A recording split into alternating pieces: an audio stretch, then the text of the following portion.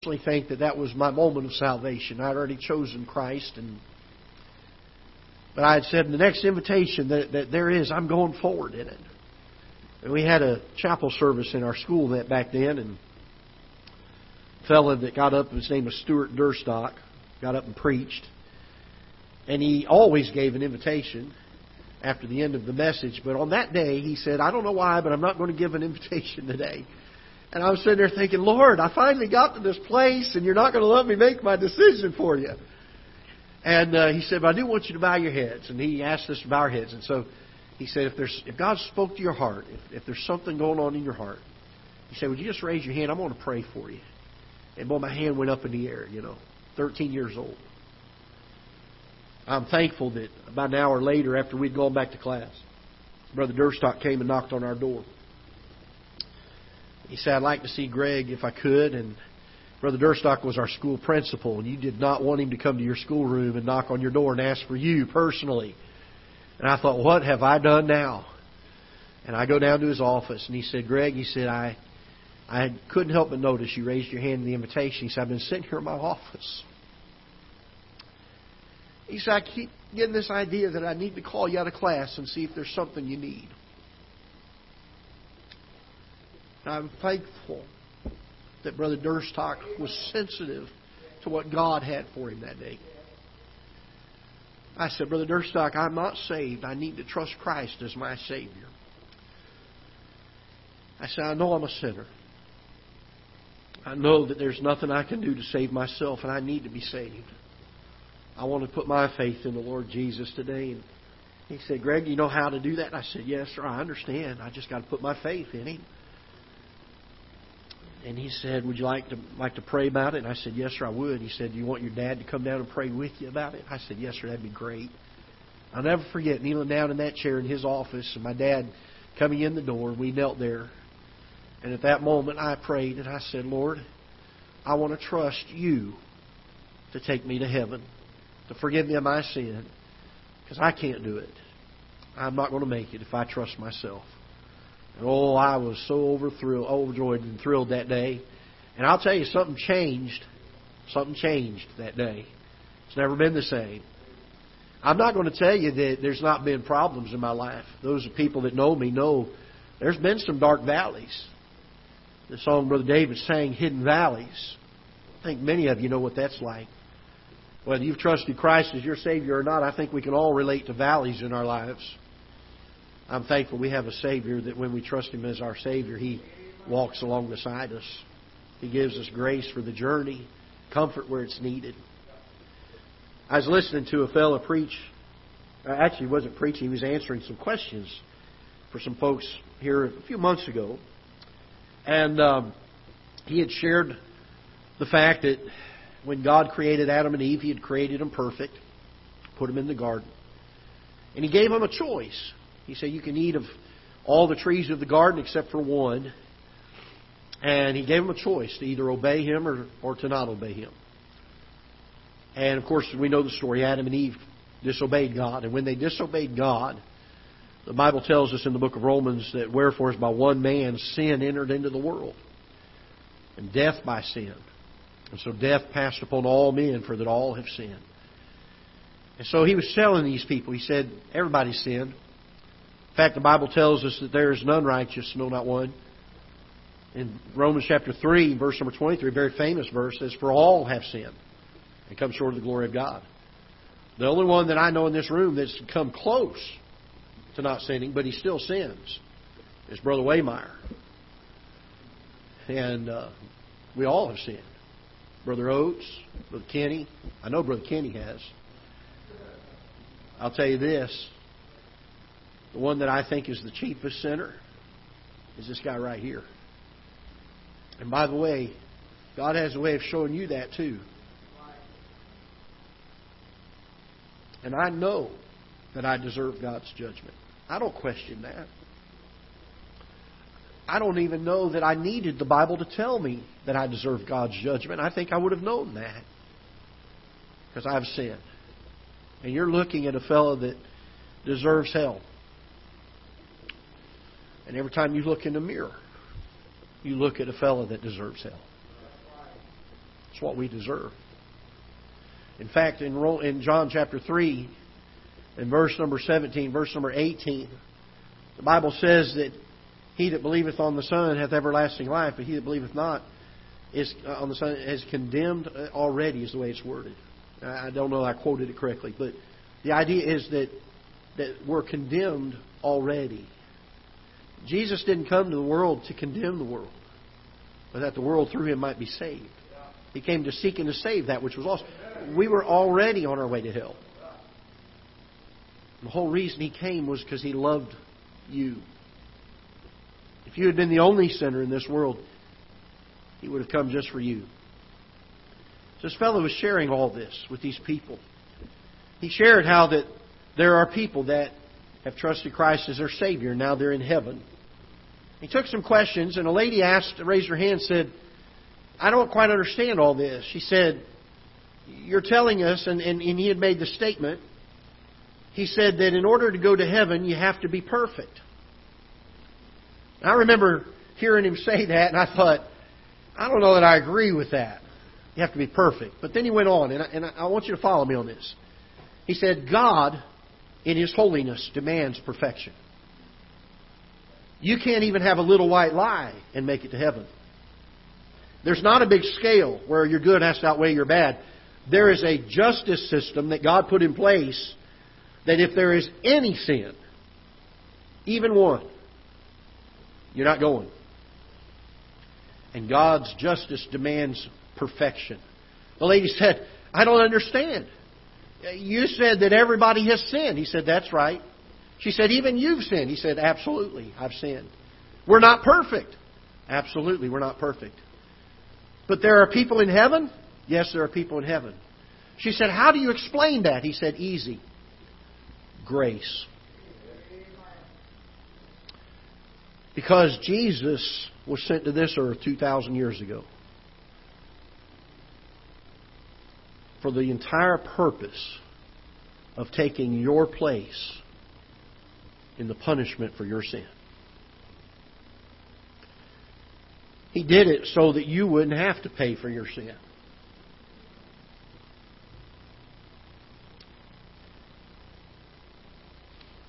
And then He gives it to us freely. The one who lived a perfect life and took our punishment for sin He didn't commit, but we did, has a record before God that is a perfect record. And you know what He does with that record when we trust Him? When we put our faith in Him? He takes His record, this perfection, and He gives it to you. And guess what? Now you can go to heaven. But not without perfection. It's not our perfection, but it's the perfection of the Lord Jesus Christ. He doesn't force anybody to do it. Any more than He forced Adam and Eve in the Garden of Eden. He gave them a choice. I was talking to someone the other day, and the truth is this. The moment we are born, we become an eternal being. Whether you choose to trust Christ as your Savior, or whether you choose to die in your sin and suffer the punishment that the Bible says a just God has to demand. He has to. He's just. He's holy. It would not be fair if God allowed sin into heaven. He must judge it. And so He does. For those that decide they're not going to choose Him and put their faith in Him, He judges them. He has to. And those that decide they don't want to trust Him as their Savior, to lean upon Him completely and wholly for their salvation, they will spend an eternity somewhere. And that place, the Bible tells us, is a place of eternal punishment.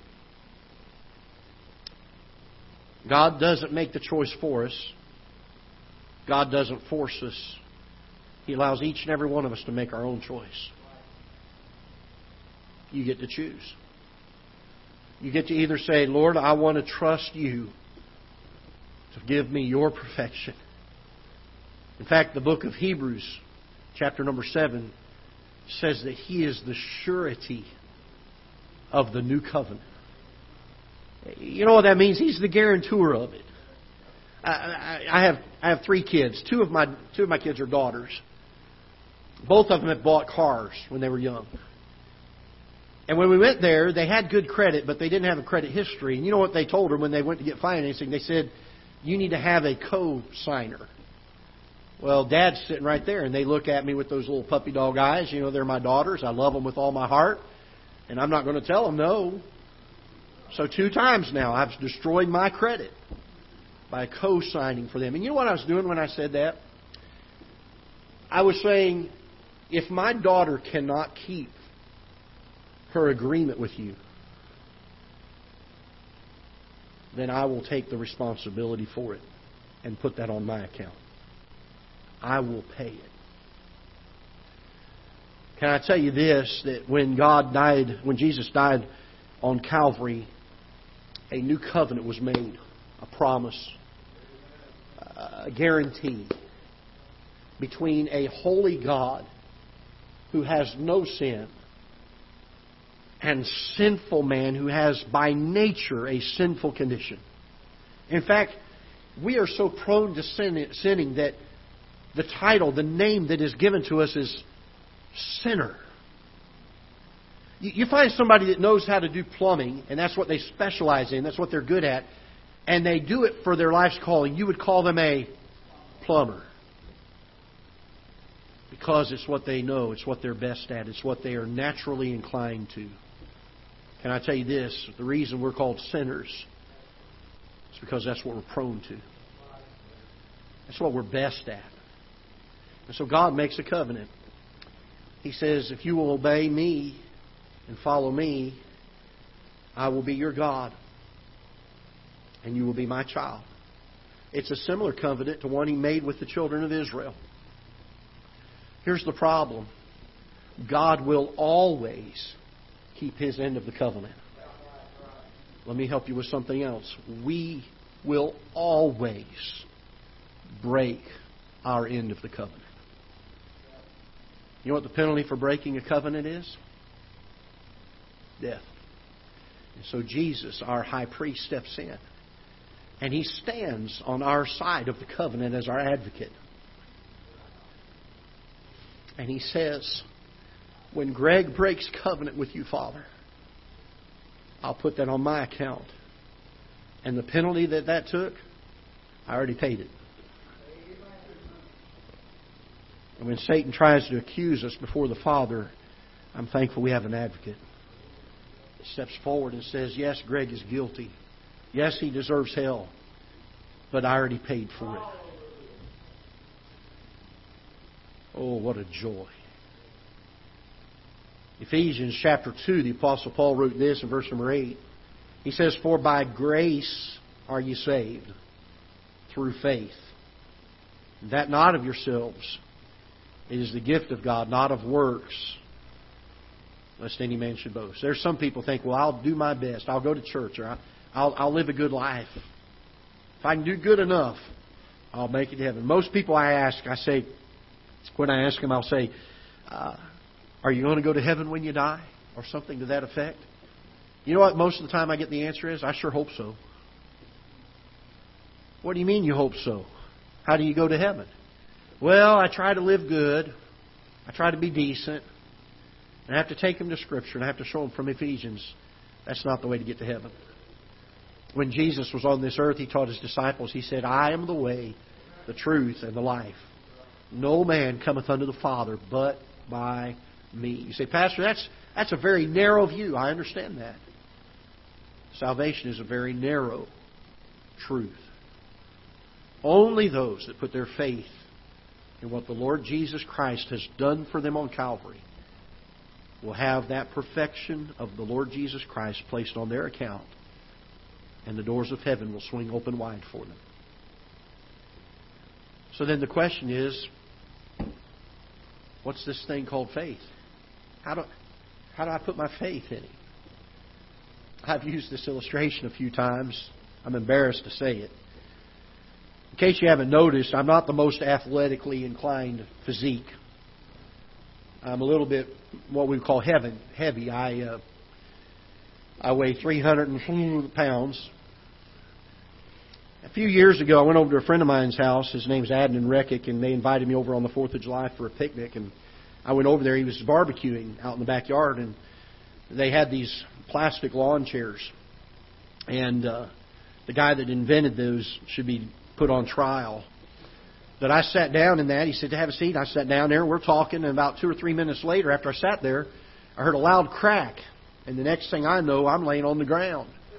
Chair had broken.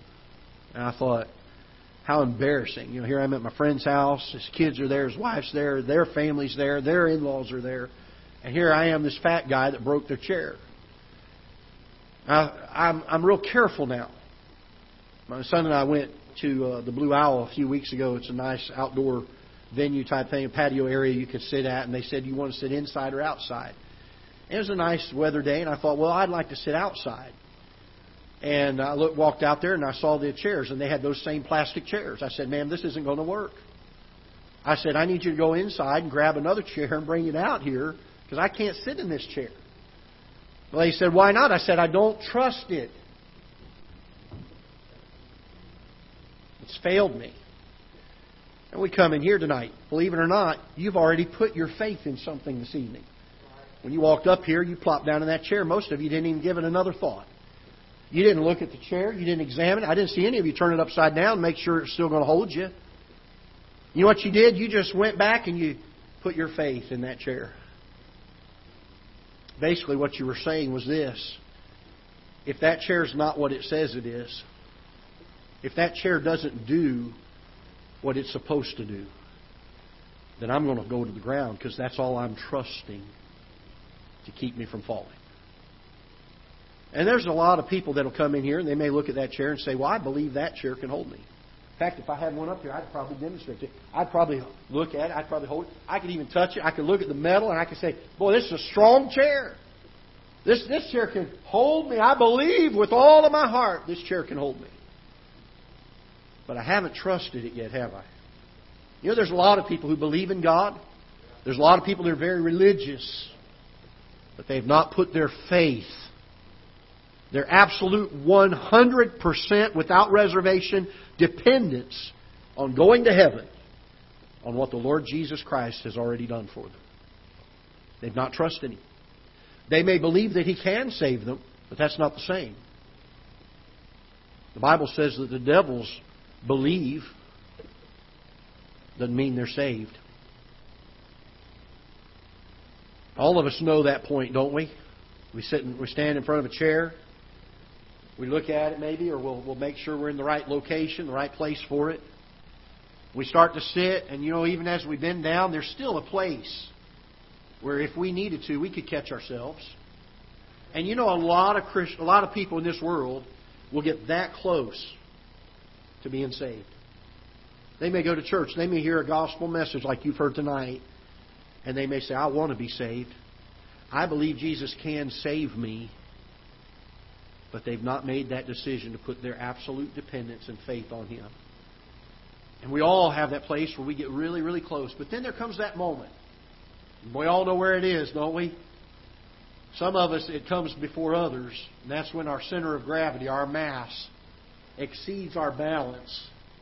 And we are going either into the chair or on the ground, and there is no other choice. Can I tell you this? I use that illustration to say this. As surely and as absolutely and without reservation as you sat down tonight, without questioning, without even wondering, is this chair going to hold me? It's the same kind of faith you need to have in what the Lord Jesus Christ has done for you. He's paid your debt for you. He offers it to you freely. And the only thing He asks is that you put your faith in that and say, Lord, that's what I'm trusting. I certainly can't trust me. I will break covenant with God every time. I will sin every time. But I can sure trust what Jesus has done for me. I can put my faith in Him and let that be the reason I'm going to heaven, and not because of my goodness. I'm thankful I'm saved tonight, aren't you? I'm thankful we have a Savior and a God who loved us that much. It was bad enough He had to come pay for our sin. I will hold co-signing for my daughters over their heads the rest of their lives. Every birthday, every Christmas. Hey, who co-signed for you? Who co-signed for you? Jesus doesn't do that. He gave it to us without reservation, without question. Says it's yours for the taking. Oh, what a Savior. What a Savior. Oh, that's not even the message tonight. Are you all ready? Are we warmed up yet? 2 Timothy chapter 3. I hope and pray. Folks, I mean this with all my heart. My prayer is that every person in here has trusted Christ as their Savior. If you have not, can I plead with you, do that. Do it before it's too late. Because you're an eternal being. You don't just die and go into the grave and it's over. You're going to spend an eternity somewhere. Why not choose Jesus? Why not choose heaven? I've done a lot of funerals for people who, pardon me, I should have had that turned off. I do a lot of funerals for folks that have asked me, they're not part of our church, they've asked me to come do the funeral. I've gone to their bedsides, I've gone to their homes, and I've sat there. And I've heard as the children and the grandchildren, sometimes the parents, say, well, we know they're in heaven. Boy, I sure can't wait till we get there too. Can I tell you this? Not everybody goes to heaven. Only those that have trusted Him. Folks, I would plead with you. If there was something I could do to get you to make that decision, I would do it. But it's got to be your choice. God doesn't force you. I'll tell you this. Greatest decision you'll ever make in your life. Your life won't be perfect. It won't be a bed of roses. But all of a sudden you'll have a Savior that walks with you. So let the storm clouds rise. The dark clouds rise. They don't worry me. For I'm sheltered safe within the arms of God. Doesn't matter if the valleys come. The Lord is my shepherd, I shall not want. He maketh me to lie down in green pastures. He leadeth me beside the still waters. He restoreth my soul. I came across that phrase a number of years ago when I was going through a dark valley. I said, Lord, I've got to have some relief. I don't know what I'm going to do. And that phrase, He restoreth my soul, came into my heart. And I thought, boy, what a thought. In the darkest days, God restores us. I don't know why I'm not in this lesson yet, but we're getting there, okay? 2 Timothy chapter 3. 2 Timothy chapter 3. I'm not usually one to chase a rabbit hole or beat around the bush, but I will do my best to be brief and yet due diligence. I know you've had a big meal. It's getting later, and I will try to get you out here in a timely manner. Verse number 3, this know also, in the last days, perilous times shall come. For men shall be lovers of their own selves, covetous, boasters, proud, blasphemers, disobedient to parents, unthankful, unholy, without natural affection, truce breakers, false accusers, incontinent, fierce, despisers of those that are good. Well, that's a phrase, isn't it? If you have a pen, you ought to underline that one. It describes very clearly our present day. Traitors, heady, high-minded, lovers of pleasure more than lovers of God. Having a form of godliness, but denying the power thereof, from such turn away. For of this sort are they which creep into houses and lead captive silly women laden with sins, led away with divers lusts, ever learning and never able to come to the knowledge of the truth. Now as Jannes and Jambres withstood Moses, so do these also resist the truth. Men of corrupt minds reprobate concerning the faith, But they shall proceed no further, for their folly shall be manifest unto all men, and as theirs also was. But thou hast fully known my doctrine, manner of life, purpose, faith, long-suffering, charity, patience, persecutions, afflictions which came unto me at Antioch, Iconium, and Lystra. What persecutions I endured, but out of them all the Lord delivered me. Yea, and all that will live godly in Christ Jesus shall suffer persecution. But evil men and seducers shall wax worse and worse, deceiving and being deceived. Father, I pray for the next few moments that you will take apart any distractions that may come into our hearts or minds. Lord, there's no doubt as we came in here this evening, there are concerns of this world that weighed heavy upon us, burdens that we brought in here with us. May for the next few moments you help us to put our minds off of those things and put them on your word. May your Holy Spirit guide and direct us. Lord, give us the clarity of thought, the clarity of speech. Above all, speak to hearts outward or inwardly as we preach or teach outwardly. Lord, that which cannot be done through preaching and pulpiting, may your Holy Spirit do that transforming work through the truth of your word in the hearts of those that are here. In Jesus' name we pray. Amen. Verse number 13, the Bible says, but evil men and seducers shall wax worse and worse, deceiving and being deceived. And there's no doubt that we're living in perilous times.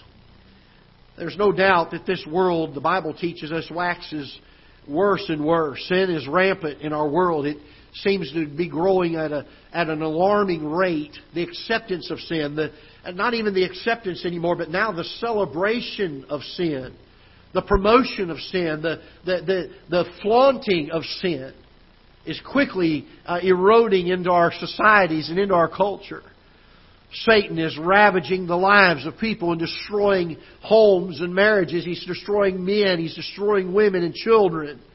Sometimes even at ages before they've even had a chance to set out in life, their life is already wrecked and ruined because of the ravages of Satan and sin.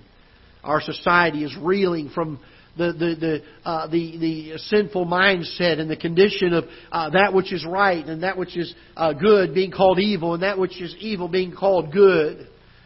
And we're prone to look at these things, and if you watch news and you're aware of these things in life, it's easy for you and I to begin to say, boy, there's a lot going on in this world, and this world is a mess. By the way, can I help you with something?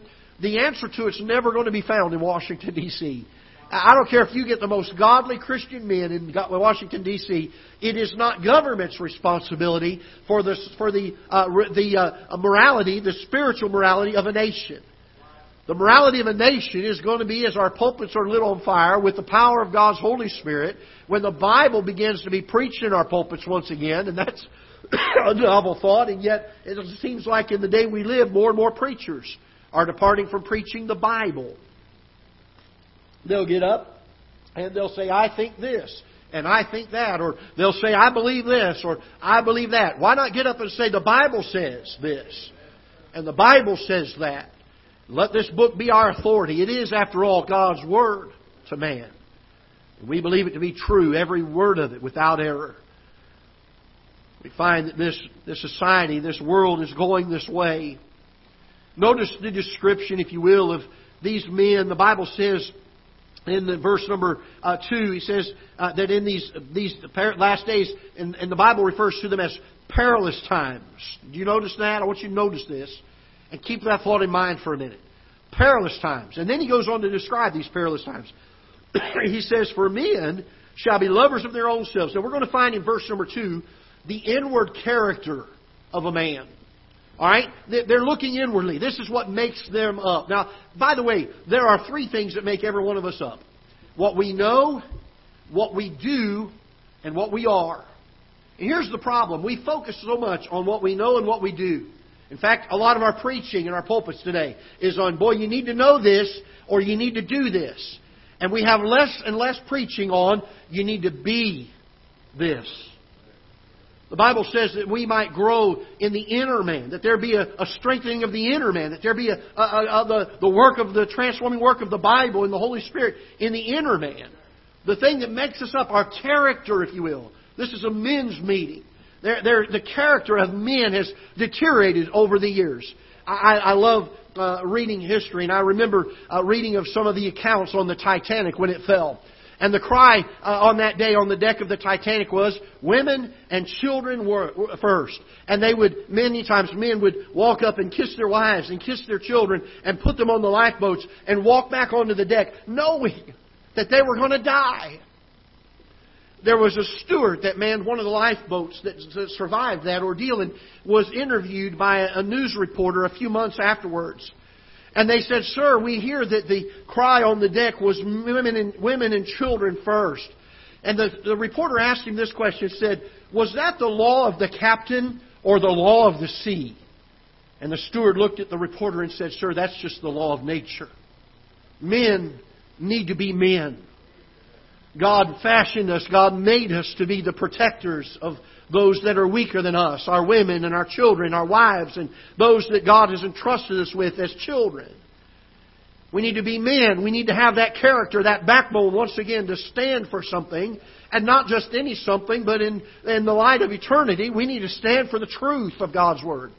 Because our society, our culture, is going to continue to get worse and worse unless there's a revival in the hearts of men to stand up and say, I'm going to be steadfast and unmovable and always abounding in the work of the Lord. For as much as you know that your labor is not in vain in the Lord. We need some men to rise up and be the heads of their homes once again. We need some men to rise up and be the heads of their societies once again. We need some men to stand up and say, I'm not going to do what I think is right. I'm going to do what the Bible tells me is right. And I'm not going to just keep out of my life the things that I think are wrong, but I'm going to keep out of my life and I'm going to abstain from and I'm going to eschew and I'm going to hate those things that the Bible says I ought to stay away from. The things I think I ought to, the things the Bible says I ought to hate and not love. I love what is said of Job when God was speaking to Satan. And He says, "Hast thou considered my servant Job?" He called him a man that was upright, one that loved God and eschewed evil. He hated it, the very thought of evil. Job hated evil so much that he even made sacrifices on behalf of his children just in case his children had sinned. That's how much Job hated it. Can I tell you this? There needs to be revival among men in this world today to say we're going to be men of God. We're going to be men who hold to the Scriptures. If God says it's right, then it's right. End of discussion. If God says it's wrong, then it's wrong. End of discussion. We don't need to sit and debate it on Facebook. We just simply need to proclaim it to a world that needs to hear it. This is the description of these men. Notice verse number 5. This group of men that they're so described here. It says they having a form of godliness. Can I tell you this? It could even be men that on the outside seem to be religious. Verse 2 deals with his inner character. He loves himself. He's covetous. He's a boaster. He's proud. He's disobedient to parents. He's unthankful. He's unholy. He's covetous. It's all egocentric. Self-centered, pride, egocentric. Verse 3 is the result of this, the outward working of this condition. It says, without natural affection. There's nothing about their affections that are natural. In fact, before the days of the flood and Noah, the Bible says that the imaginations of the hearts of men back then were only evil continually. They didn't even have the ability to have natural affections. Their affections are so tainted with sin. And this is the outward condition of their prideful and egocentric and self-centered, that they believe they are their own God. By the way, can I help you with something here? There's a group of folks that are in this word of faith and prosperity preaching out there, and I've watched the clips. I've heard them say it. They're out there teaching, "You are gods." And they'll say it's a little g, but you're gods. And you know what there is? There's a marked effort in religion. Now, I'm not talking about in Bible truth, but I'm talking about in religious groups. There's a concerted effort to deify man and to humanize God, because they are trying in their own efforts to begin to have an equal level with God so they can commune with Him. Can I tell you this? I am always going to be a sinner. He is always going to be holy. And the only way I have communion with Him is when Jesus Christ gives me His perfect record and reconciles me to God. That is the only way. God doesn't answer to me. I don't have authority over Him. I don't demand Him to do things. I bow in humble obedience and say, Lord, not my will, but Thy will be done. But these men, they're without natural affection. They're truce breakers. They're false accusers. They're dishonest. They're incontinent. This idea of incontinence means they're not able to restrain their sensual lusts. They don't even have the capability to. They don't rein it in. Fierce. Does that not mention the society we're living in today? These folks that hate God, despise Him, they're fierce. Despisers of those that are good. They hate those that are good. By the way, a lot of what's going on in politics today is not between ideological differences. It's between those that are good and those that are evil. And those that are evil hate those that are good. They despise them. And the animosity and the friction that's there is not just a disagreement on ideas. It's an absolute hatred towards that which is good. Verse number 5, having a form of godliness but denying the power thereof. Notice what the Bible says here, from such turn away. Can I tell you this? The perilous times are not because our world is changing. The perilous times are not because society is making new laws. The perilous times are because there are ungodly men. It's the ungodly men that make the times perilous. It's their character. It's their pursuit of fleshly lust and worldliness that brings the perilous times. Notice what it says here in verse number 6. For of this sort are they which, notice this word, creep into houses and lead captive silly women laden with sins, led away with diverse lusts, ever learning and never able to come to the knowledge of the truth. Can I tell you, this sort are those that do so secretly and with deceit and trying not to get caught in what they're doing. They don't want it to become public. They don't want it to be seen. They're creeping around trying to accomplish these things. They're hiding things. By the way, sin is always something that will cause men to try to hide. You remember when Adam and Eve were in the Garden of Eden?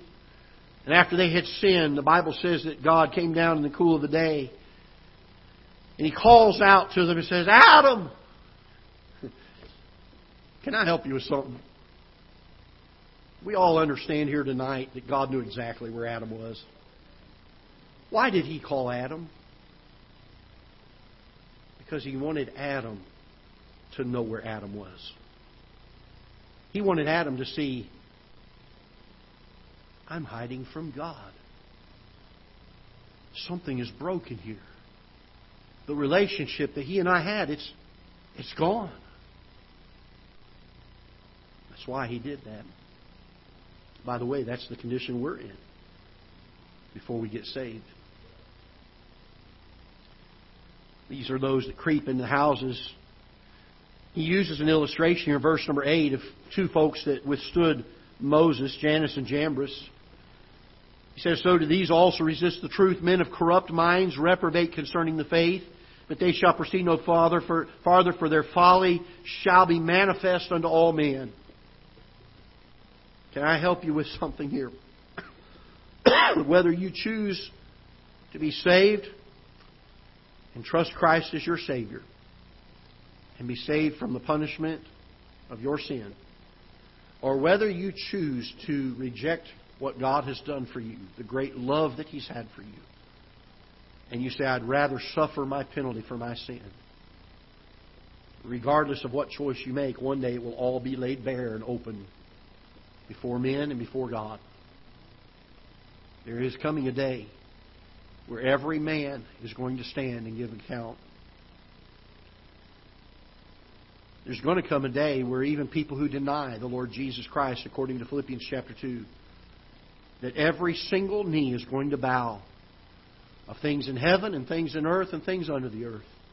Every tongue is going to confess that Jesus Christ is Lord, to the glory of God the Father. It's going to happen.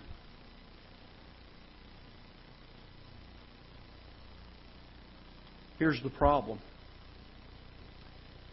And as we look at the problem, our tendency is to focus on it and say, boy, our world is sure in a mess. Boy, we sure got a lot of problems, and we do. But I want to charge you with something. This is the message. The message is not where our world is. I think we know where that is. Here's the problem. We tend to focus more on the world that's around us than the God that is over us. Because even though this world waxes worse and worse, in verse number 9, I want you to notice with me and look with me and read this, if you will. I'm sorry, verse number 13, excuse me. But evil men and seducers shall wax worse and worse, deceiving and being deceived. And oftentimes we quote that verse, we say that verse, but I want you to read the next verse, because here's where our message begins. Here's where our charge tonight to men is. But continue thou in the things which thou hast learned and been assured of, knowing of whom thou hast learned them. It is simple for you and I to get our eyes off of the things that we ought to be focusing on. The Lord Jesus and this book. In fact, the Bible tells us, the Apostle Paul told Timothy, he said, no man that warreth entangleth himself with the affairs of this life, that he may please him who hath chosen him to be a good soldier. And so many times we are entangled again in the things of this world. Paul charges folks in a church, he says, stand fast therefore in the liberty wherewith Christ hath made you free, and be not entangled again with the yoke of bondage. If you've got your Bibles handy, hold your place here in 2 Timothy, but I want us to look at another passage in Romans chapter number 11, if you will. And if we're not careful, we'll do a lot like Elijah did. If you'll remember the story of Elijah back in the Old Testament. Romans chapter 11, in verse number 2. The Bible says this. I'm sorry. Did I get the right verse? Yes, here we go. Verse number 2. God hath not cast away His people, which He foreknew. Wot ye not that the Scripture saith of Elias? Now that's the New Testament word for Elijah, in case you were wondering. How he maketh intercession to God against Israel, saying, Lord, they have killed thy prophets, and digged down thine altars. Notice this phrase, and I am left alone, and they seek my life. If we're not careful, we'll get this mindset that Elijah did, that, Lord, our world's in a mess, and I seem to be the only one that cares. I seem to be the only one that's given a hoot about this whole thing, and I'm the only one that seems to have any kind of concern about it. And I'll tell you, Lord, I'm getting kind of discouraged down here all by myself. Wait a minute. Notice what the Bible says in verse number 4. But what saith the answer of God unto him? Now this is what God told Elijah. I have reserved to myself 7,000 men who have not bowed the knee to the image of Baal. Now Elijah says to the Lord, he says, they have slain the prophets. But I want you to notice what God tells him in verse number 4. He says, I have reserved. Can I tell you this, first of all? You need to know God. God has a plan for your life. He says, I have reserved to myself 7,000. What's the next three-letter word? Not prophets, not preachers, not missionaries, men. We need to have some men that are set aside by God for God. He said, I have set 7,000 men aside for myself. There's a small group of men here tonight, but this world could literally be flipped upside down with the group of men who would say, I've been called by God, and I want to do God's purposes, and I will yield myself completely to His will. So let's look back in 2 Timothy chapter 3. The Apostle Paul, in verse number 14, says, But continue thou in the things which thou hast learned. What should we do in response to these perilous times? The world needs a remnant of men who are God-called, who believe the truth of God's Word and stand for the truth of God's Word and will proclaim the truth of God's Word. Without doubt, without fear, without confusion, without watering it down, without trying to be politically correct. I will tell you this, I don't think you need to go out here and belligerently try to be offensive to people. But folks, don't water down the truth of God's Word either. It is possible to be steadfast and unmovable and bold and still be gracious. There is still the idea that kindness can still be shown in declaring truth. There's come a time in the last 20, 30 years it's kind of given Christians a bad name. We thought either somebody was too weak-kneed and liberal to speak the truth, or if they were somebody who stood for the truth, that they had to make somebody mad or they weren't doing a good enough job at it. Can I tell you this? That's nowhere in my Scriptures. The Bible says we're to speak the truth in love, boldly, clearly, but with a heart of love. When I tell somebody the gospel story, I don't tell them that in a judgmental way. I say that in a way of pleading with them because my heart yearns for them to be saved. To trust Christ as their Savior. I don't say that as a judgmental man. I am a sinner myself. But for the grace of God, I wouldn't go to heaven. There needs to be a solid foundation of men that rise up and say, we will not bow the knee. We will stand firm on God's Word. Notice as Paul gives some instruction about how we're to go about this. In verse number 10, he gives a list of some things. And I want you to notice this list that Paul gives. He says, but thou hast fully known my... What's the first one here? My doctrine. Well, you better know your Bible.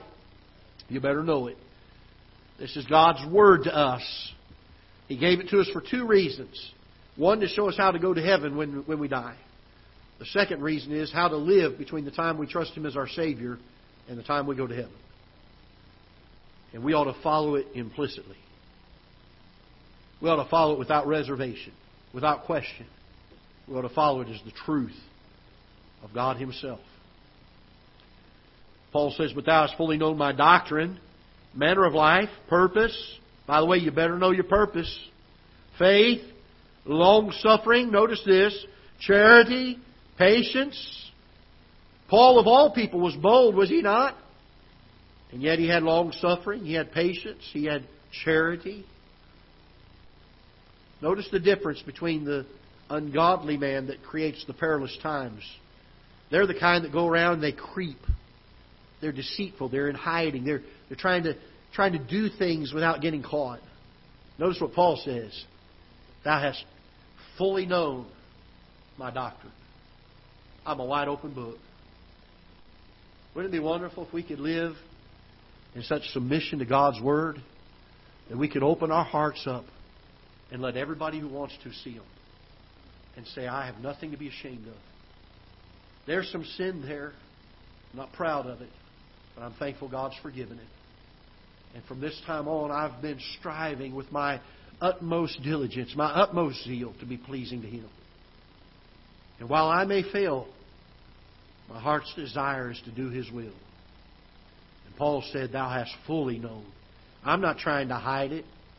He said, thou hast fully known my doctrine, manner of life, purpose, faith, long-suffering, persecutions, afflictions which came unto me at Antioch, Iconium, and Lystra. What persecutions I endured. But out of them all, the Lord delivered me. Oh, what a wonderful truth. The end of the matter is found in verse number 17. Verse 16 says, all Scripture is given by inspiration of God, is profitable for doctrine, for reproof, for correction, for instruction in righteousness. There's a colon there, and anytime you see a colon, it is putting the focus on the statement that's coming after it. It's putting the magnifying glass on it, if you will. And so we find that the idea of Scripture being by inspiration of God. It's not by the will of man. Holy men of God spake as they were moved by the Holy Spirit. And not it was not of any private interpretation. It wasn't their own thoughts. It was inspired literally every word of it by the Holy Spirit of God. He says, all Scripture is given by the Spirit of God and is profitable for doctrine, for reproof, for correction, for instruction in righteousness. And then he puts the spotlight on it, the magnifying glass. And he says, because of this, and this is the source of it, that the man of God, by the way, what a title. What a title. There could be no greater epitaph put on your tombstone than man of God. That the man of God may be perfect. Now, don't misconstrue this perfect with the perfect we were talking about earlier. Because when the King's English was written in 1611, the idea of perfect was an idea of maturing or completing or growth. In fact, it's interesting that oftentimes when we try to look at our churches and find out if we're a successful church, we use three measurements, none of which are found in Scripture. We look at our attendance, we look at our buildings, and we look at our offerings. And we say, boy, if those are growing, we're successful in ministry. That is never the measure of success of a ministry. Those may happen to a ministry that is doing well, but those are never the measure. What is the measure? Ephesians chapter 4, verse number 11. And God gave some apostles and some prophets and some evangelists and some pastors and teachers for the perfecting of the saints. Purpose of a church, the measurement of a successful church, are the people that are under the preaching of that gospel in that church maturing? Are they growing? We don't like to use that measurement because it doesn't always reflect in numbers. It doesn't always reflect in offerings. It doesn't always reflect in buildings. And it takes a lot of time to see the final product. That the man of God may be perfect. We're not there, but we ought to be striving for it this side of heaven. Every day I want to do better at following the Lord Jesus. Every day I want to look at the day before and say, Lord, here's how I failed you. I want to learn from it. I want to do better. That's maturing. That's growing day by day. That the man of God may be perfect, thoroughly furnished unto all good works. This is the kind of man God wants you to be. A man that is perfect, maturing, thoroughly equipped unto all good works. There's 5 things I'm going to give you just quickly. We'll be out of here at least by 12 o'clock. Here they are. I'm going to give them to you in rapid fire succession. Verse number 15. First of all, it's going to require you to know God. If you don't know Him, you're never going to be this kind of man. Look in verse number 15. The Bible says this, and that from a child thou hast known the Holy Scriptures, which are able to make thee wise unto salvation. Romans says this, so then faith cometh by hearing, and hearing by the Word of God. Paul said it this way. He said, I had not known, had there not been the law. I wouldn't have known I needed a Savior. I wouldn't have known salvation had it not been for this. If this book hadn't told me I was a sinner, I would have never known I needed a Savior. You need to know the Lord Jesus Christ as your Savior. You need to put your faith and your trust in Him. You need to be depending upon Him without reservation and without any part of yourself playing a role in it to take you to heaven when you die. Number 2, it's going to require persistence. Look verse number 14. Paul says this to young Timothy. He says, but continue thou in the things which thou hast learned and been assured of. 1 Corinthians chapter 15, verse number 58 says this, therefore, my beloved brethren, be ye steadfast, unmovable, always abounding in the work of the Lord, for as much as you know that your labor is not in vain in the Lord. In 1 Corinthians chapter 16 and verse 13, it says, watch ye, stand fast in the faith, quit you like men, be strong. Galatians chapter 6 and verse number 9, and let us not be weary in well-doing, for in due season we shall reap if we faint not. Paul told Timothy, he said, yea, and all that shall live godly in Christ Jesus shall suffer persecution. It's going to come. You need to learn to be persistent. Persistent. Continue thou. Pursue after it. Make it your lifelong goal So pursue after Christ. Number 3, it's going to require the knowledge of Scripture. In verse number 10, Paul said, Thou hast fully known my doctrine. In verse number 15, it says, And that from a child thou hast known the Holy Scriptures, which are able to make thee wise unto salvation. The Scriptures are where we get our knowledge of what God wants for our lives. If we're going to be this kind of man, a man of God who is perfect, thoroughly furnished unto all good works, we're going to have to be a man who knows our Word, our Bible. I've heard a lot of people who say, well, I just don't know if I like the Bible. And most of them have never read it. So many times we worry about the things that we don't understand in Scripture. Maybe they're a little hard for us to understand. We haven't matured enough spiritually to understand them well. You know, the things I find the trouble with is doing the things I do understand in Scripture. Being obedient to that. To surrender my will daily and say, Lord, I've got a will and it wants to go this way. But I want what you want. And you know what the psalmist said? He said, and this is it. This really, you want to know the secret of the Christian life? If you'll learn this secret, every preacher in the world would be out of a job. All right? They'd be out of the ministry. Here's the secret. The psalmist said, Oh, that my ways were thy ways. And that is the Christian life. It is a single decision. I'm either going to have my way today or I'm going to seek His way today. Every moment of every day, every decision we make, every sin that we commit comes down to that one choice. We don't fall into sin. I've used that phrase. I've heard others use that phrase. It gives the idea that we're walking along, minding our business, not paying attention, and all of a sudden sin jumps up and bites us. That doesn't happen that way. We choose to sin. Every time. Oh, that my ways were thy ways. That is the battle of every day in the heart of every single one of us men, and I'm pointing at all of us. We all battle that question every day. Every moment of every day. We battle that question. Number 4. It's going to require the assurance, the absolute confidence in the truth of the Scriptures. We cannot doubt them. We must not doubt them. I was in a funeral a while back. Brother Waymire will know about this a little bit. And the preacher was using a text in John chapter 14. In my Father's house are many mansions. He said, now that word mansions, it's not the best translation. It should be rooms. No. Do we understand this, fellas? That every time we even change one word in Scripture and say it's not accurate, it's not right, it's not correct, we have just destroyed the very foundation of any truth we claim from its pages. I have to believe that every word in this book came straight from God Himself, or I can't stand on any of the truth in it. Anything less becomes man's opinion and no longer God's truth. Oh, that we would learn to have absolute confidence in the truthfulness of Scripture. Number 5, and we'll give you one more as a bonus.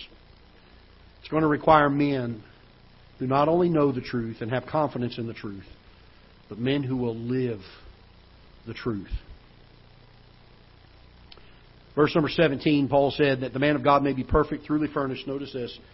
We are to be matured. We are to be thoroughly furnished for a purpose. And that purpose is unto all good works. Not enough to know the Bible.